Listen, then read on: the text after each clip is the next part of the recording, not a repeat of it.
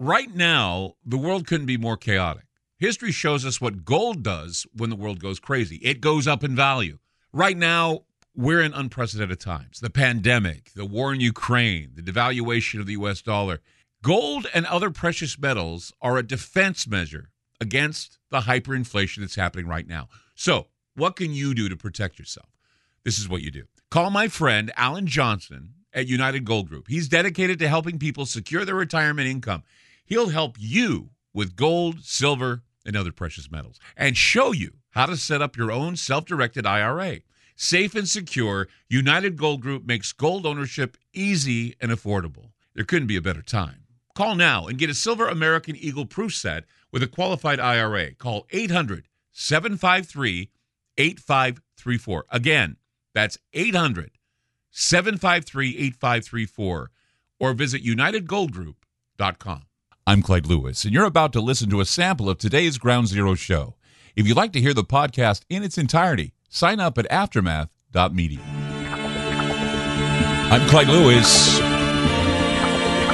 and this is Ground Zero.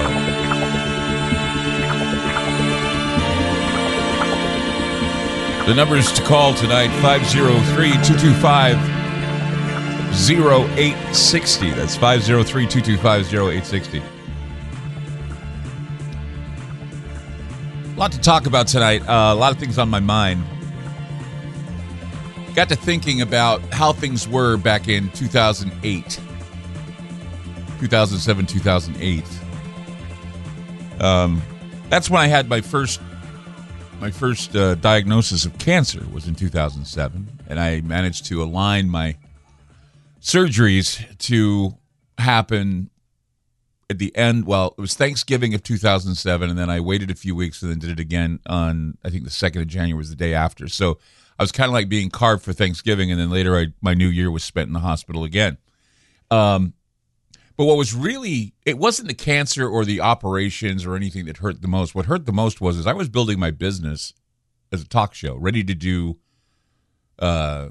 get back a contract when I wanted to get back into doing a syndicated talk show across the country, and I lost it all. I had no money.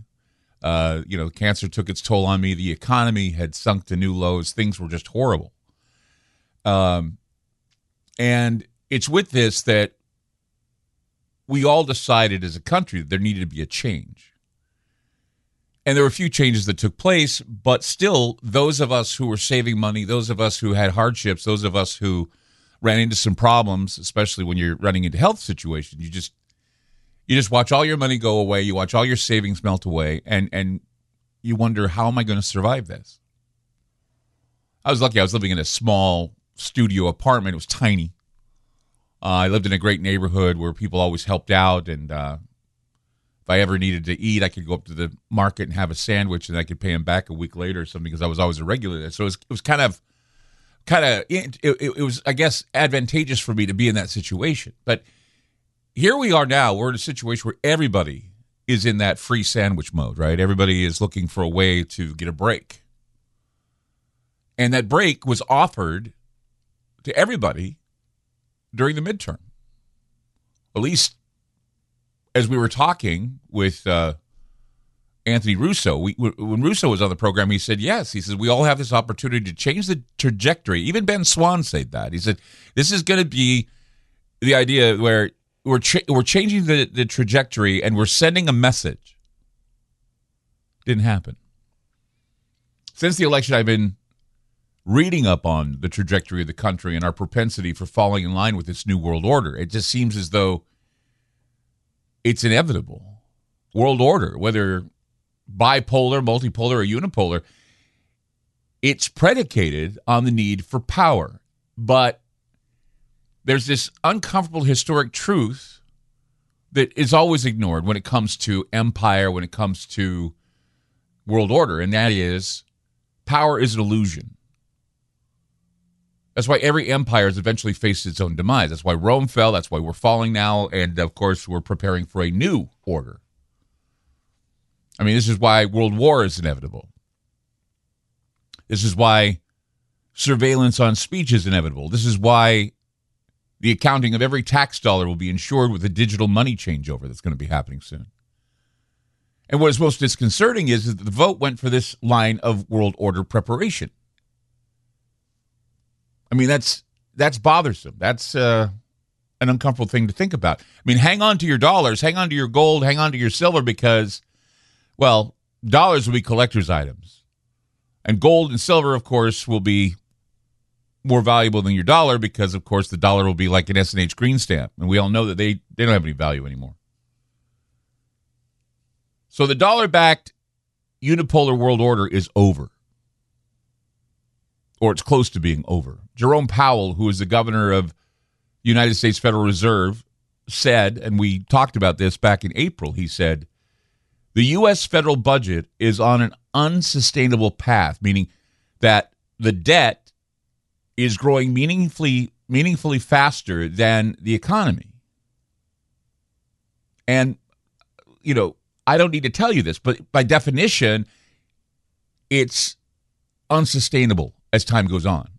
If nothing changes, it's unsustainable. So then he said this reassuring, I don't know if it was an empty caveat, but he says it's a different thing to say the current level of the debt is unsustainable. It's not. The current level of debt is very sustainable, and there's no question of our ability to service and issue that debt for the foreseeable future. So if the gods and the stars were perfectly aligned, and if geopolitics didn't exist, and if universal peace and joy sprang forth and the world ran smoothly and predictably, then what Powell said may be plausible, but it's not how the world is working right now. Nor are Powell's imaginary ifs or what ifs and basis for any sound global reserve currency, because the admission of failure with the monetary system, the admission of failure to convert to a world order system, this is where we need to focus our attention, because that was one of the things that I guess I mistakenly thought was the major issue at the moment, and that was the idea that, you know, people would have to understand, basic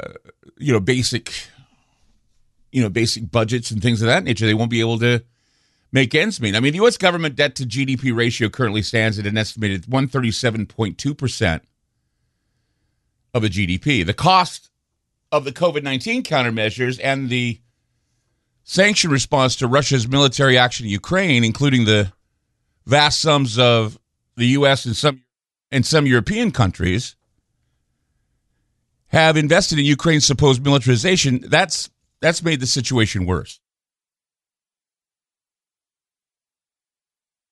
The economic, financial, and political basis of the unipolar world is rapidly evaporating now. America's only option is to keep the metaphorical money printing presses running, which can only lead to further inflation and eventual economic ruin. As the United States economy sinks, so does the dominant global reserve, the gold reserve currency, and apparently the financial power of the Western aligned oligarchs. This looks like a deliberate self-destruction, and it's worthy of talking about tonight on Ground Zero. 503-225-0860. That's 503-225-0860. I'm Clyde Lewis. You're listening to Ground Zero, and we'll be back. You just listened to a segment of Ground Zero. If you'd like to hear previous shows along with having access to our online library and social media platform, sign up now at aftermath.media. It's only $10 a month, and there's also yearly specials to fit your budget. Again, go to aftermath.media. I'm Clyde Lewis, and thank you for supporting Ground Zero.